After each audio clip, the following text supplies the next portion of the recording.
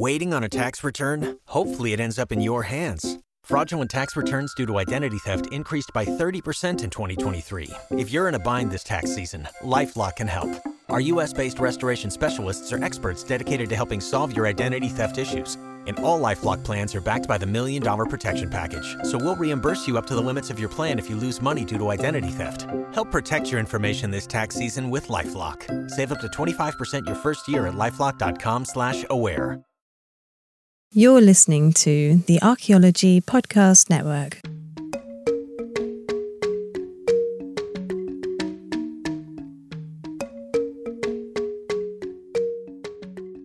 Welcome to episode 135 of A Life in Ruins podcast. We investigate the careers of those living a life in ruins. I'm your host, Carlton Gover, and today I am joined by this week's guest, Daniel Riday. Daniel, thank you so much for joining us. Real quick, can you please just tell our listeners who you are and what you do? Hi, good morning. It's good to be on the show. I'm a big fan of what you guys do on this podcast and glad to be included as a speaker.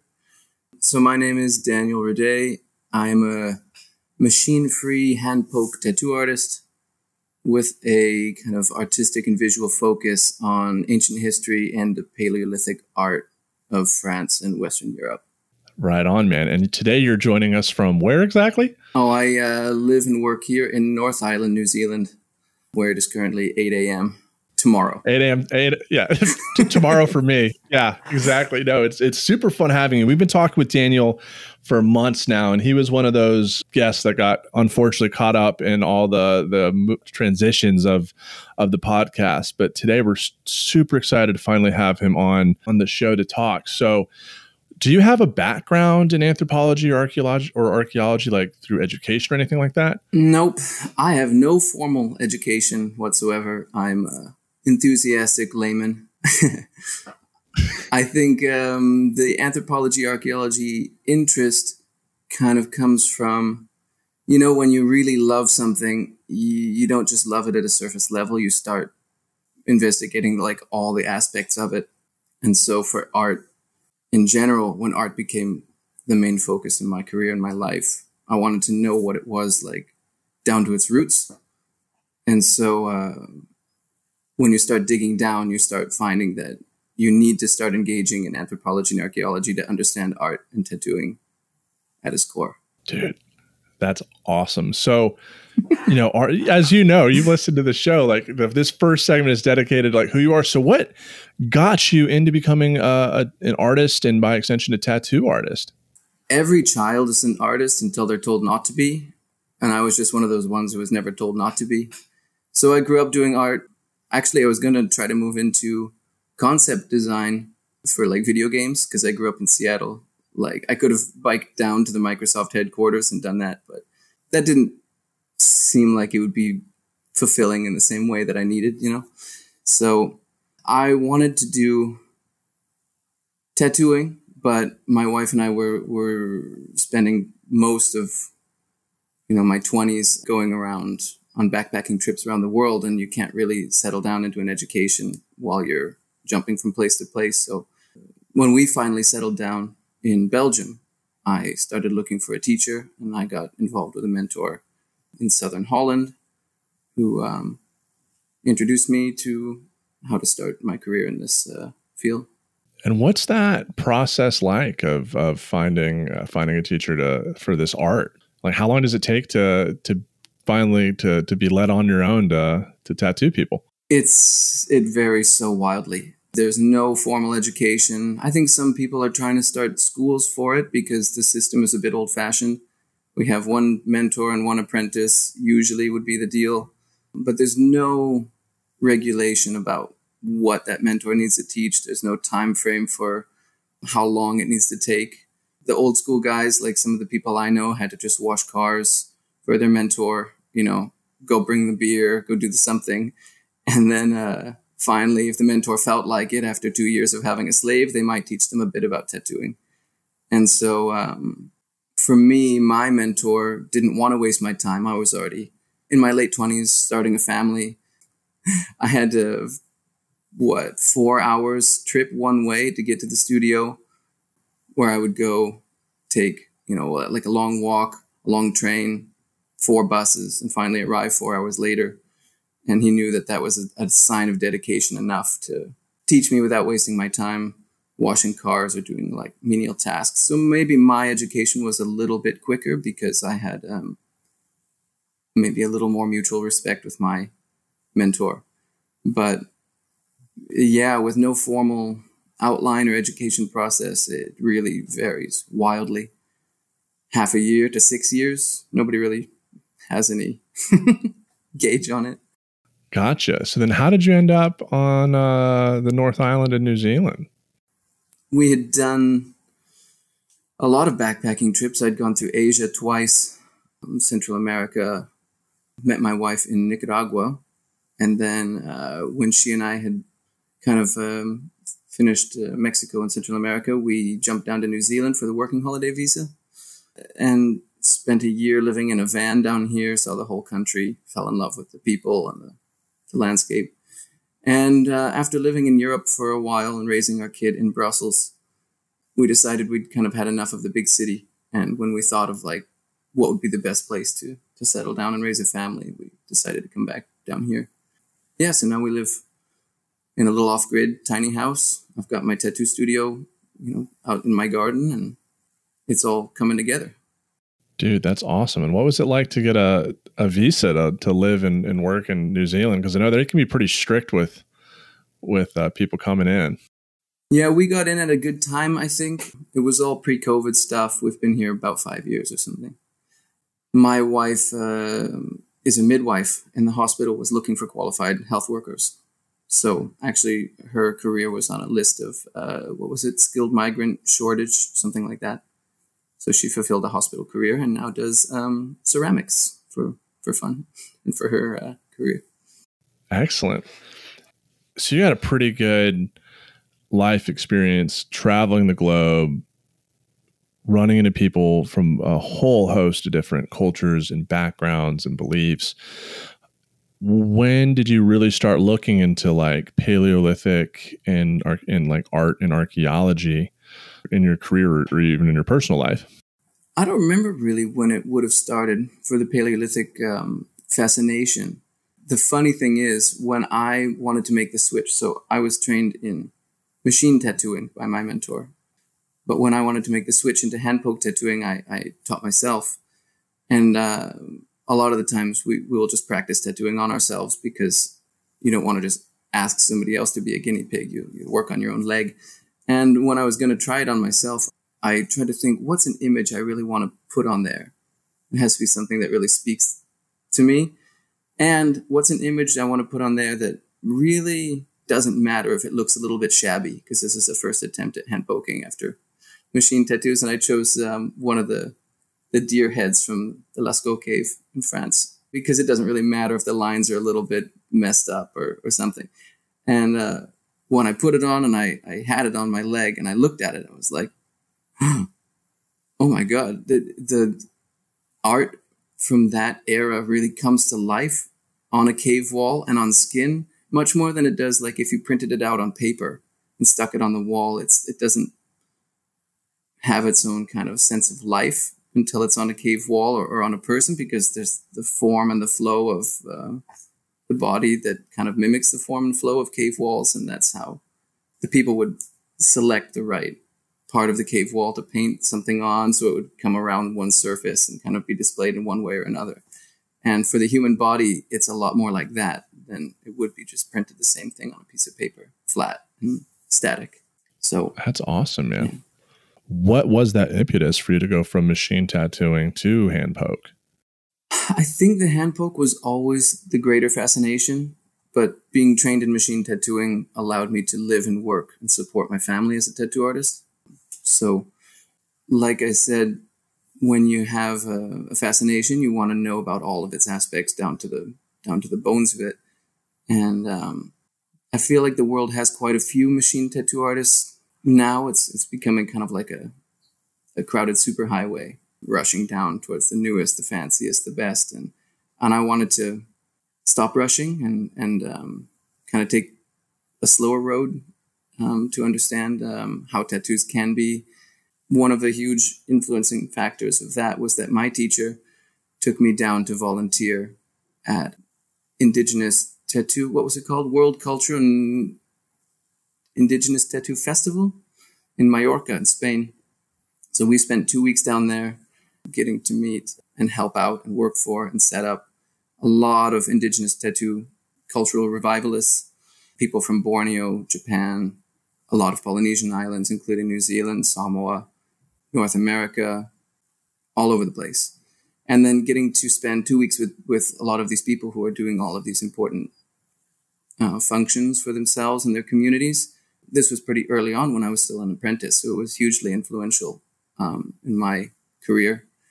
And so we did 2 weeks in Mallorca helping out that one, and then I went as well to Tahiti when there was a follow-up event in 2017. And a lot of the same people came to that, so I got to spend another 2 weeks volunteering and getting to know a lot of the people who are doing Indigenous cultural revival, more on a good, friendly level. We were, I was helping them out, and they knew it, and there was a good respect. It was a lovely way to spend days actually speaking and telling stories and getting to know a lot of the people who are doing this important work. When's the next one? Well, COVID, I think, got right in the way and clogged them all up. There was one recently, actually right here in North Island, New Zealand, in Tauranga, just over the hill. But I was actually away in France. I'm not sure if I had even been here, if I would be involved. I'm not sure. They needed volunteers. And I would love to have gone over. I have a lot of friends who are participating, but it's something I've been kind of wondering about my place in the world of tattoo revival, if European historical art and tattoo revival counts. And I don't know. I've been struggling to find, my place in that world or in that community. Gotcha. Is there a Indigenous art style that you find that you're particularly more fond of than others, or do you do just like all of them differently for different reasons? Differently for different reasons. I got invited over to Sarawak in Borneo by a man named Jeremy, who's kind of a driving force behind their tattoo revival. I had a great time over there. Jeremy was introducing me around, and I got to meet a lot of the guys who are spearheading their tattoo revival. And for the Iban people, when their communities get affected by palm oil plantations and the people they get kind of forced into selling their land, and then once it's sold, it becomes plantations. The people have to go live in the city. He was saying that a lot of the time their population gets a bit homogenized with the greater Malaysian population, and that it's just the tattoos that would be the identifying marker for who their people were, and to not get lost among all the other ethnicities in the city. It's really important for them to wear their tattoos. And he was saying that everyone who wears one helps them not get lost. So I've got my throat done, my shoulders done with their tattoos because they were like gifts from the people who want the world to remember that they exist, kind of. So those ones always spoke to me. I had saved these spots specifically in the hopes that it could happen, and that now having made friends who are part of that revival and doing really important work, I feel really personally connected. They have an upcoming tattoo convention that I'm trying to save money for, so I can fly back to Sarawak in February and be engaged in that one. That'd be pretty fun. It's a hard question to answer. There's a lot of good art out there. Absolutely. And so do you strictly just do hand poke now in your shop? Yeah. How many folks come to you for tattoos? I work 4 days a week now. I think I'm doing, four medium to large tattoos a week. I've been doing a lot of, we would call Norse historical lately. My main interest is Paleolithic art. But I'm having fun just doing big dragons and telling, Viking sagas and myths in art. And so I spent now probably 3 years only hand poke. There was a transitional phase, but I think I've been tattooing for about 8 years. Yeah.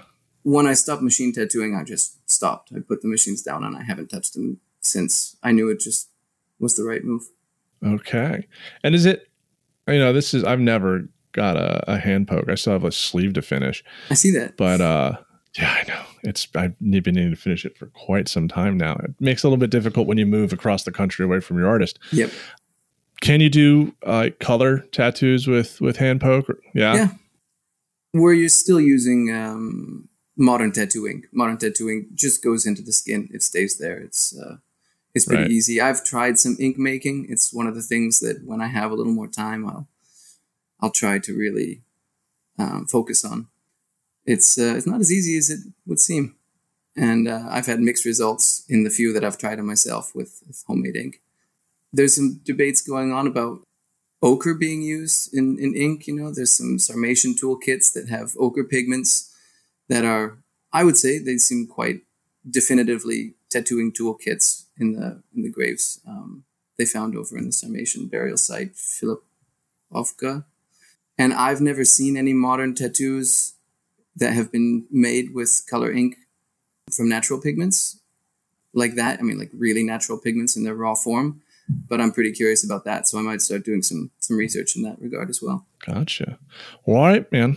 Well, all right, everyone. We're going to go ahead and take a break. We'll be right back for episode 135 after these messages.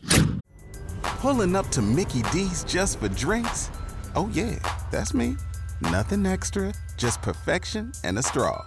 Coming in hot for the coldest cups on the block. Because there are drinks. Then there are drinks from McDonald's.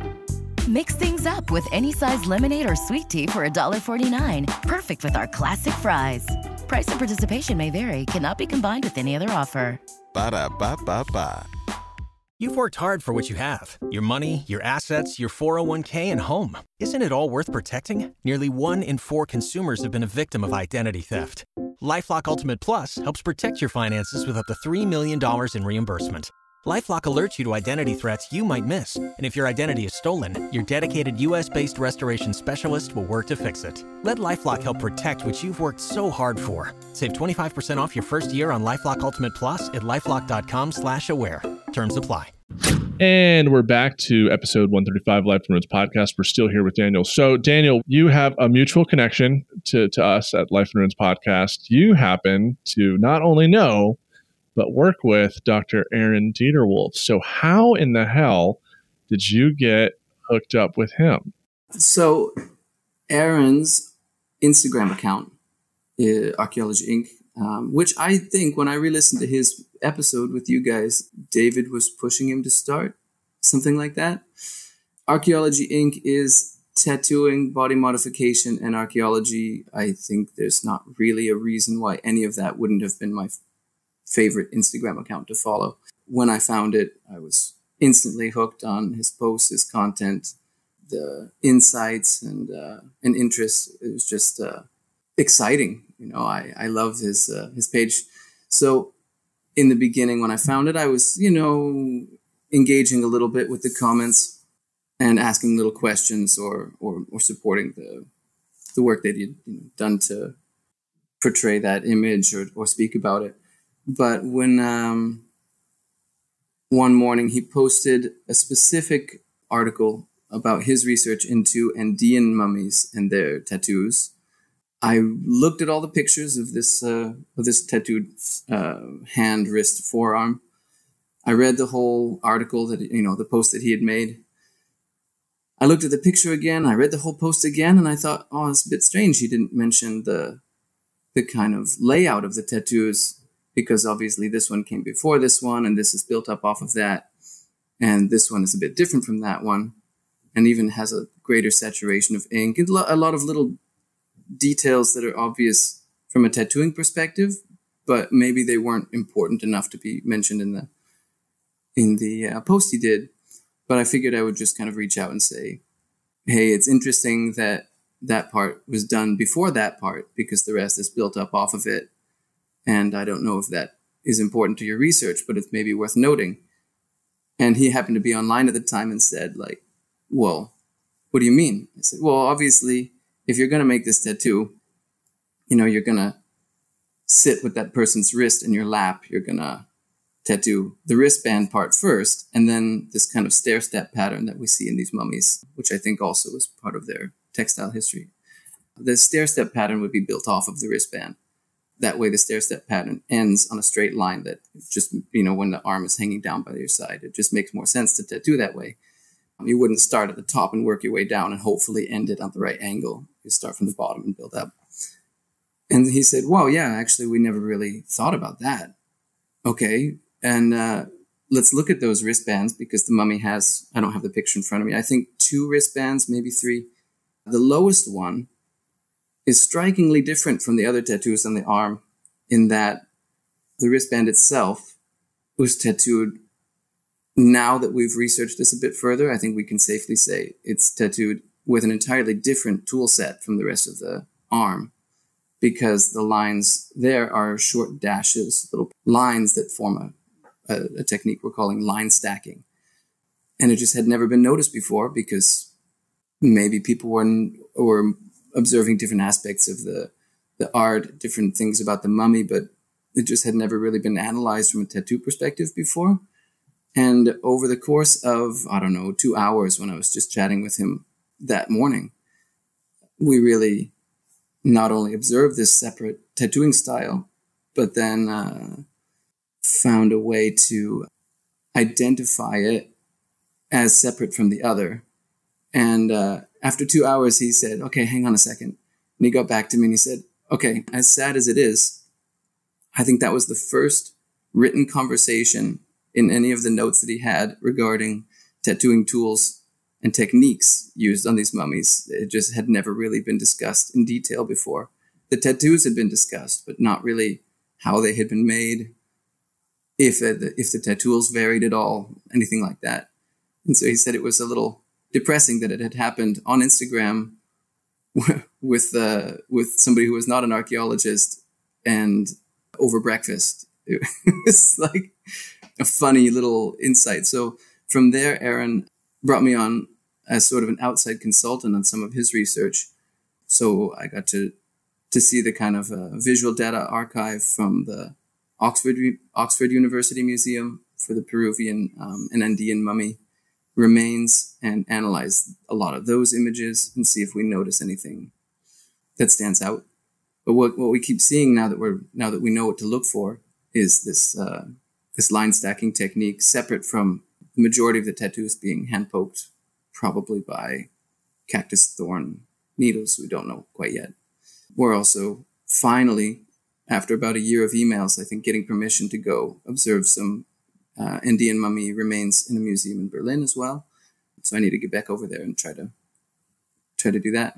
So just a random conversation you had on Instagram was able to fundamentally shift Aaron's thinking towards his practice. And that's phenomenal, right? Because archaeologists, a lot of the things that we study, we're not necessarily experts in the production of, some of these ancient practices. Not all of us who study ceramics are potters ourselves. I think that's fundamentally a big, truth.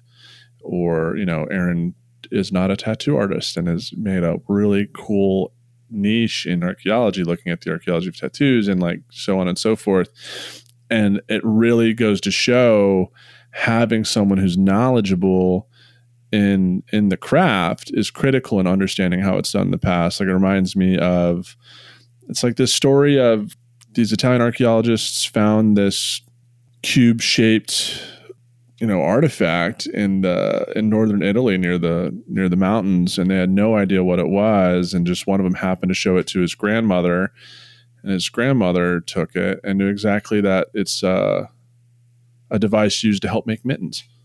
To knit mittens, just she's a knitter and knew exactly what that was, and it matches the place and time that of course you'd find something to help you knit mittens. So wow. That's just such a phenomenally cool story, and just also goes to show how important it is for archaeologists to engage with the public, especially on social media. And Aaron's killing it on social media too. Yeah.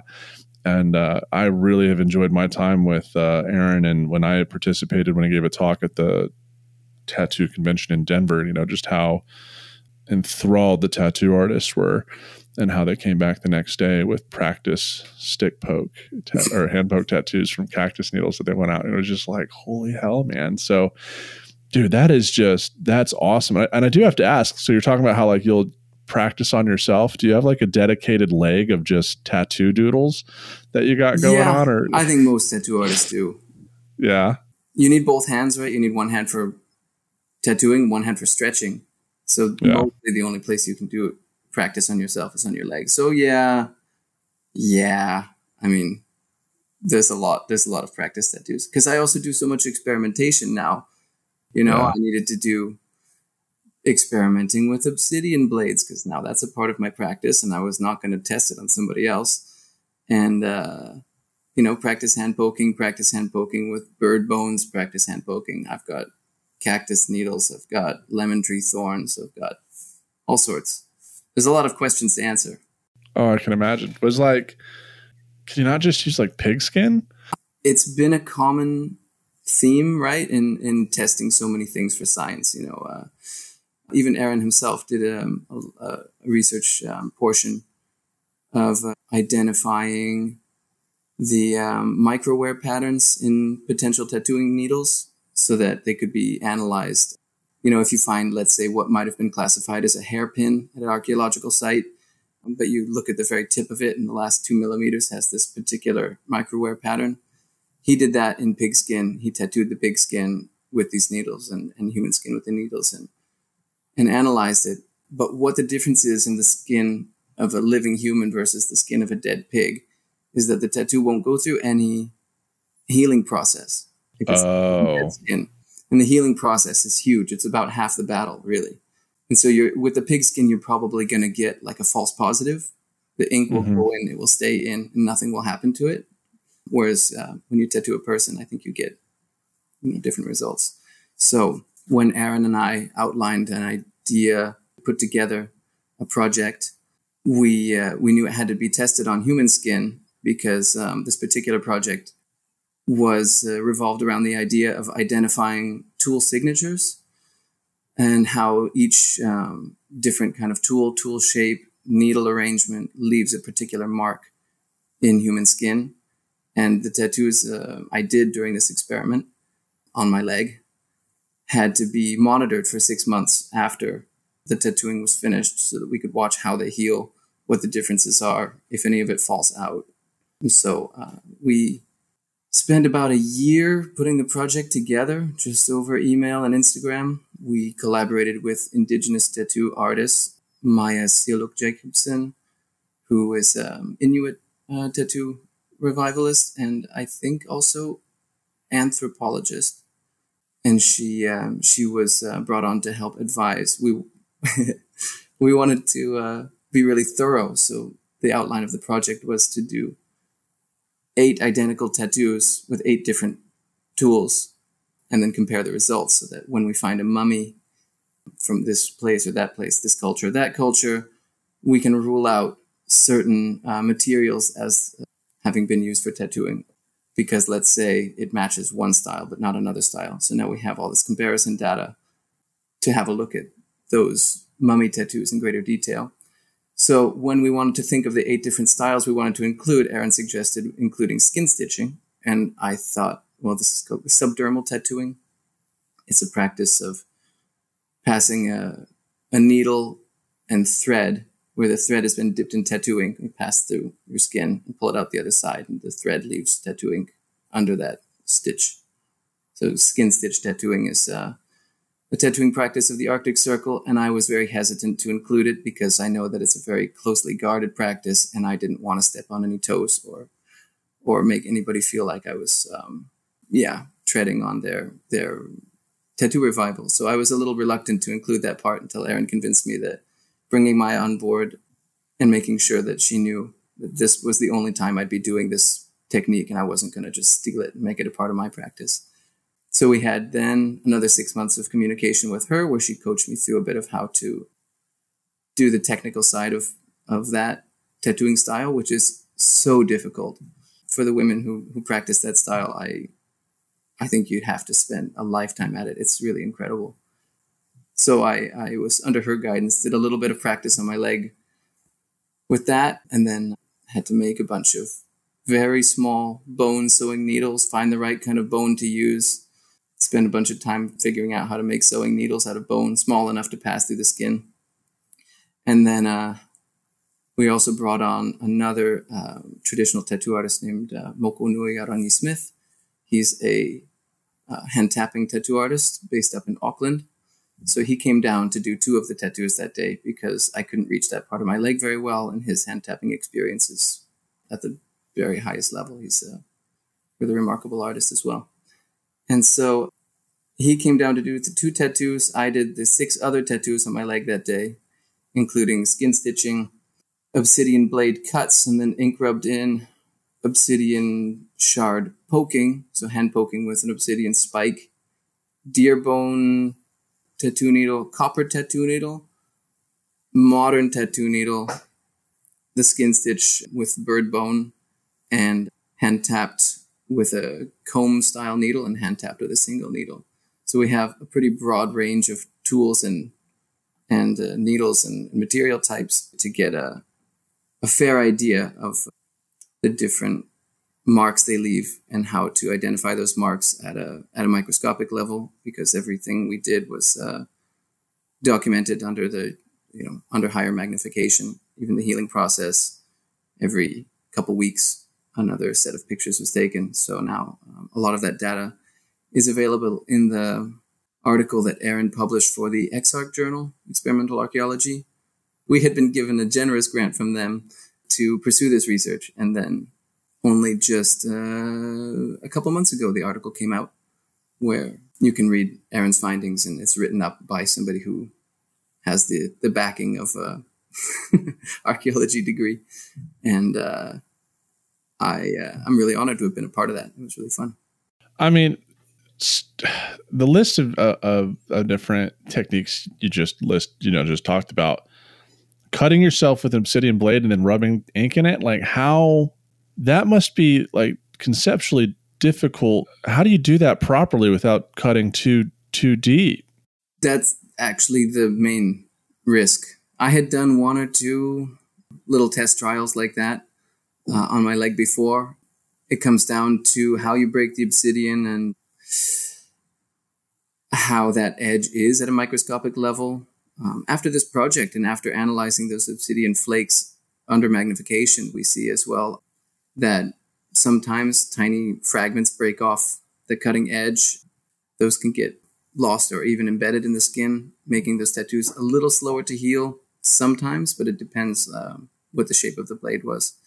How do I get into it? I don't know. I have questions that need answers, and I don't care what the consequences are. Tattooing with obsidian is a huge part of my practice now. I just got back from a tattoo convention. I think I did 4 obsidian tattoos there, another one just yesterday. I'm finding it immensely interesting. And so the obsidian, I source it, I break the flakes off, I clean and then sterilize them in a medical autoclave. And so they're ready to be used safely as tattooing tools, as long as I don't cut too deeply. Yeah. It hasn't happened yet.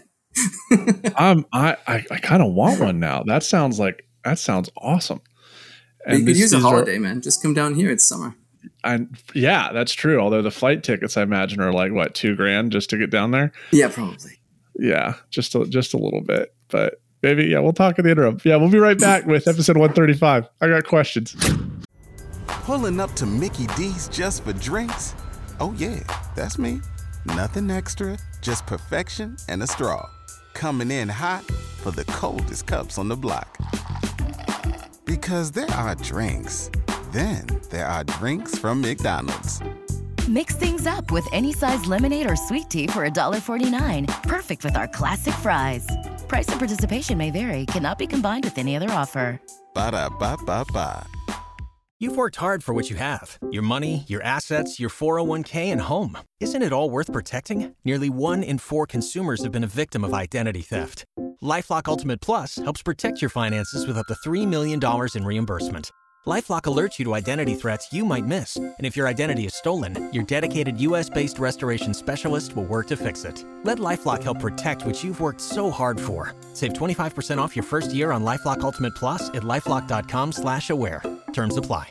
And we're back, still here with Daniel for episode 135. So just kind of starting off, something that I'm sure you've noticed and I've seen, like there's a really great Russell Peters. I know he's an older comedian at this point, but there's a bit where he talks about, he sees this like white dude in the audience with this like Japanese style dragon tattoo sleeve. And he starts ragging on the guy. He's like, wait, are you from Japan? And the guy's like, no. And he's like, well, why do you have that tattoo? So in the world of art and tattooing art, like what is that discourse like? Because you've mentioned in the first part that you do like a lot of like European style tattoos now, specifically like Scandinavian influenced on, I imagine, the New Zealanders with European descent. So how do you navigate that space of like where art is such this ubiquitous thing where people can appreciate and admire from all backgrounds of life and want to have it displayed on their bodies, even though they might not be from the culture in which those art forms are produced? It's a big question. The tattoo world is really, in a lot of ways, on the front line of battles surrounding cultural appropriation, and unfortunately, it's become so easy to become a tattoo artist that without a teacher to kind of guide you through, this means this is the history behind that, this comes from here, and answering a lot of those kinds of questions, a lot of people just kind of jump into drawing and tattooing without understanding, and it leads to a lot of problems. Cultural appropriation is a huge issue in the tattoo world, and there's been some instances where really just good people I know didn't realize that maybe they shouldn't have been doing something with their art, and then reminding them that like, hey, maybe have another think about that. And they go, oh yeah, actually, yeah, good point. I didn't think about it. And I think a lot of the time it just comes down to the fact that they're trying to do art to support. I mean, it's their life. That's how they pay the bills, you know, and taking the time to kind of dive in and learn everything is time consuming when you're just trying to, you know, get to work. It's probably how it always persists. I think we live in a world now where with the amount of access to information we have, we should be able to do our homework, not start stepping on people's toes, not involve ourselves in business that we shouldn't be doing. And I think it's up to each artist to decide where the line is, what they want to be drawing and portraying. I'm going to be moving, hopefully. We always need the clients to support us as we move forward, because we can't just, you know, have a career tattooing ourselves or paper. So we need clients to support us as we move forward. And I'm going to try to make real steps where the only art I'm going to be tattooing on people is art based in European roots. So Paleolithic art, also some Norse revival art as well. I find pretty interesting. With my interest in the art of the mid to upper Paleolithic, I can't pull myself away from that fascination, and it pulls me back even if I try to step away from it. And if your question is how do we identify cultural appropriation in tattooing art, and how do we find ways to navigate better courses of action for tattoo artists, it would have to just come down to the one artist at a time. Probably if you're getting a tattoo, ask questions. If you're not satisfied with that person's answers, maybe go somewhere else. And if you feel like it, let them know that their approach was not appropriate. I live here in New Zealand. I have a lot of friends who are Tamoko Maori tattoo artists. I don't touch that art style. It's just not for me to participate in. I can admire it. I can have friends who practice it. You know, if they make a t-shirt, I'll wear it. I'll come support them. I'm going to be working with my good friend Julius, who's a Tomoko artist, at the next tattoo convention. We're going to have a good time, but that art style is off limits for me, and I think that that's a healthy division to make. I just couldn't give to it what they give to it anyway. Even if it came from a place of love, it was just not for my hands to perform. Gotcha. Totally understand that, and absolutely respect what you have to say as well. Because here in the States, you see a lot of guys with like Maori tattoos, like, you know, and they're gorgeous. I've always admired that art style too, but I know like that art style is like very particular to the artist and to the people that it came from, and it has meaning behind it. It's not just like this random amalgamation of lines and designs. It's like I don't want to cross those lines. But so what else do you have coming up? Are you still working with Aaron, or are there other archaeologists that you've been able to get in contact with and collaborate on projects with? Yep. So my next project, which I feel like I'm a little behind on already. I've just come back from Europe and it was a busy time. We're going to look into tool material types with Anne Austin, who's a PhD Egyptologist. She's been documenting a lot of Egyptian mummies under infrared light and finding that a greater number of them have been tattooed than was previously expected. So she and I will start a project where I'm going to do another set of tattoos on myself with traditional materials, analyze those results so that maybe we can have a better idea of were the Egyptians tattooed with ostrich bone, spikes from sharp plants like acacia thorns, maybe gold tattoo needles, maybe animal horn. So we'll test a few different materials and needle setups. I'm also going to do a follow-up with that in regards to the Pezeric mummies, the Siberian mummies that they found in the Altai Mountains. I talked a little bit once with Gino Caspari about that, and I think he would be interested in being a kind of voice of authority on what the Scythians and Scythian-like people around that time would have had access to in regards to what type of metal they might have been using and how finely that kind of metal can be worked. So I'll need to then do some metal working, make some tools and needle arrangements with maybe bronze, copper, gold, if I can get my hands on it, and test out what the tools might have been for performing those tattoos. The interesting thing is, in Aaron's book, Archaeology, Inc., he talks a bit about, I'm not sure if that part was written by him or his co-author Lars Kurtak, but they talk about a Sarmatian tattooing kit. These kinds of tattooing kits have been found in grave sites from the Sarmatian Empire. But no mummies have ever been found preserved with tattoos, which those kits would have made. They find mummies from the Scythian Empire, but no tools that could have made those tattoos. So we kind of have two questions and two sets of questions, two sets of answers, but nobody really has a good guess so far as to what the tools look like that make the Pezeric tattoos. So we're going to look into a bit of that. I think Aaron will probably be involved in both the Egyptian and Pezeric projects as well. He's incredibly knowledgeable and insightful, and it's a good combination. I think it was inevitable when I re-listened to his episode on your podcast, I think episode 4, he was saying that when he was producing all of this science communication content, trying to engage the public, he was looking for insightful comments and discussions and collaboration. I think the quote was, a rising tide raises all ships. It doesn't really matter who you find to work with, as long as it's a person who's looking to help answer your questions with you. I think since Aaron is a tattoo-focused archaeologist and I'm an archaeologically fascinated tattoo artist, between him and I, we fill a lot of gaps. Like it's just a really good combination, and I can't believe somebody else didn't, beat me to this relationship where I get to tattoo in the name of science. It's it's the high point of my career. Yeah, that's awesome, dude.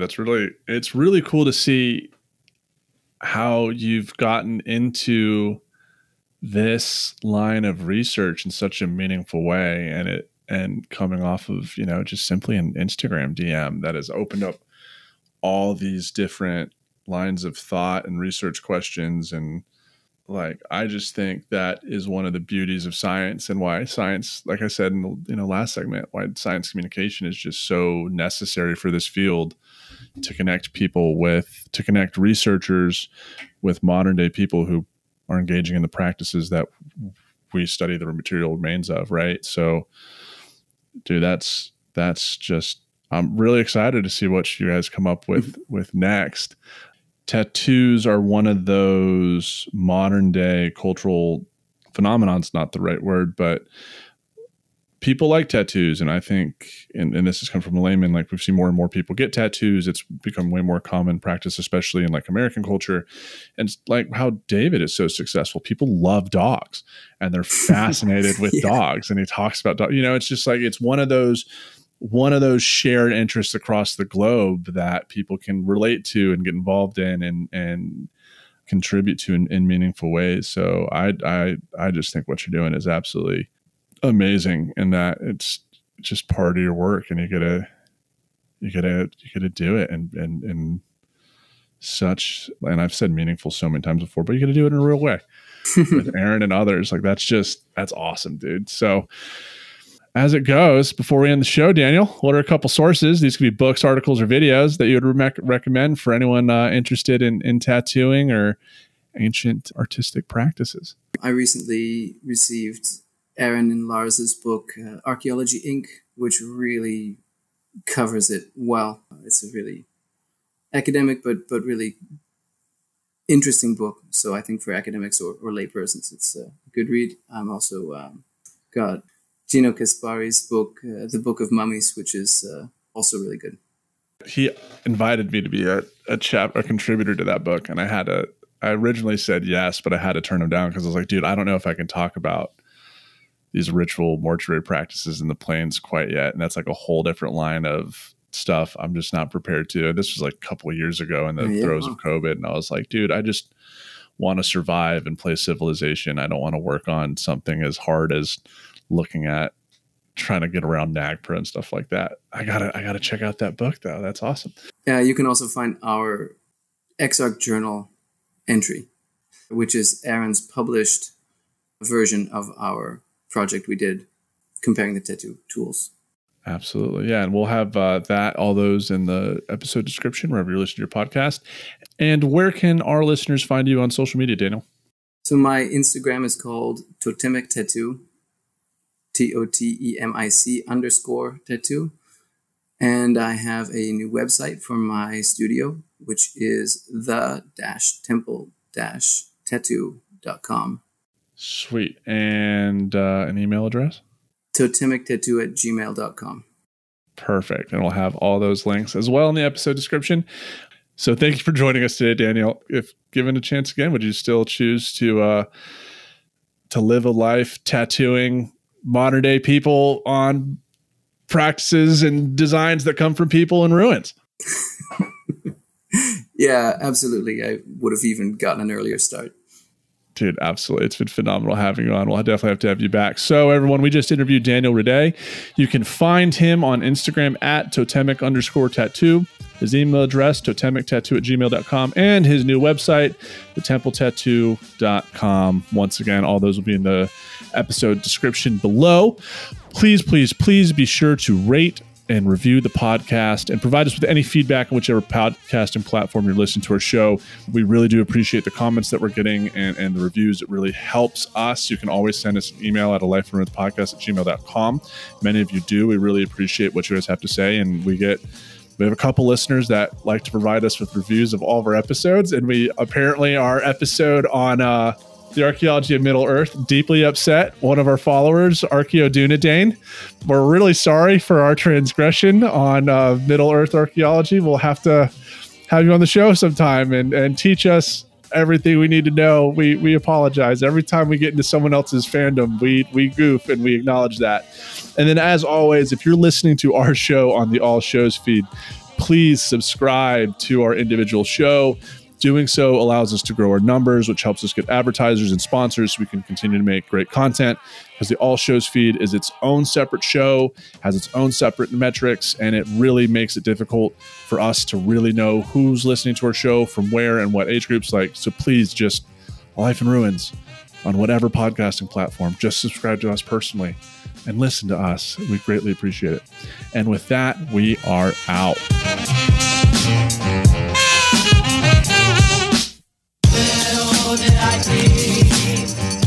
Thanks for listening to A Life in Ruins podcast. You can follow us on Instagram and Facebook at A Life in Ruins Podcast, and you can also email us at alifeinruinspodcast@gmail.com. And remember, make sure to bring your archaeologists in from the cold and feed them beer.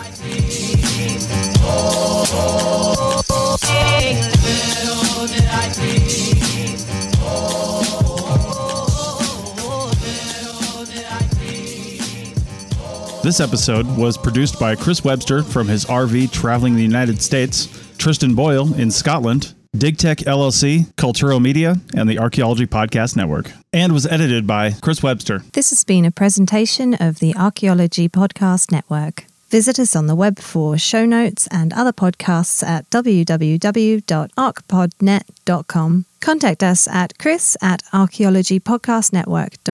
Pulling up to Mickey D's just for drinks? Oh yeah, that's me. Nothing extra, just perfection and a straw.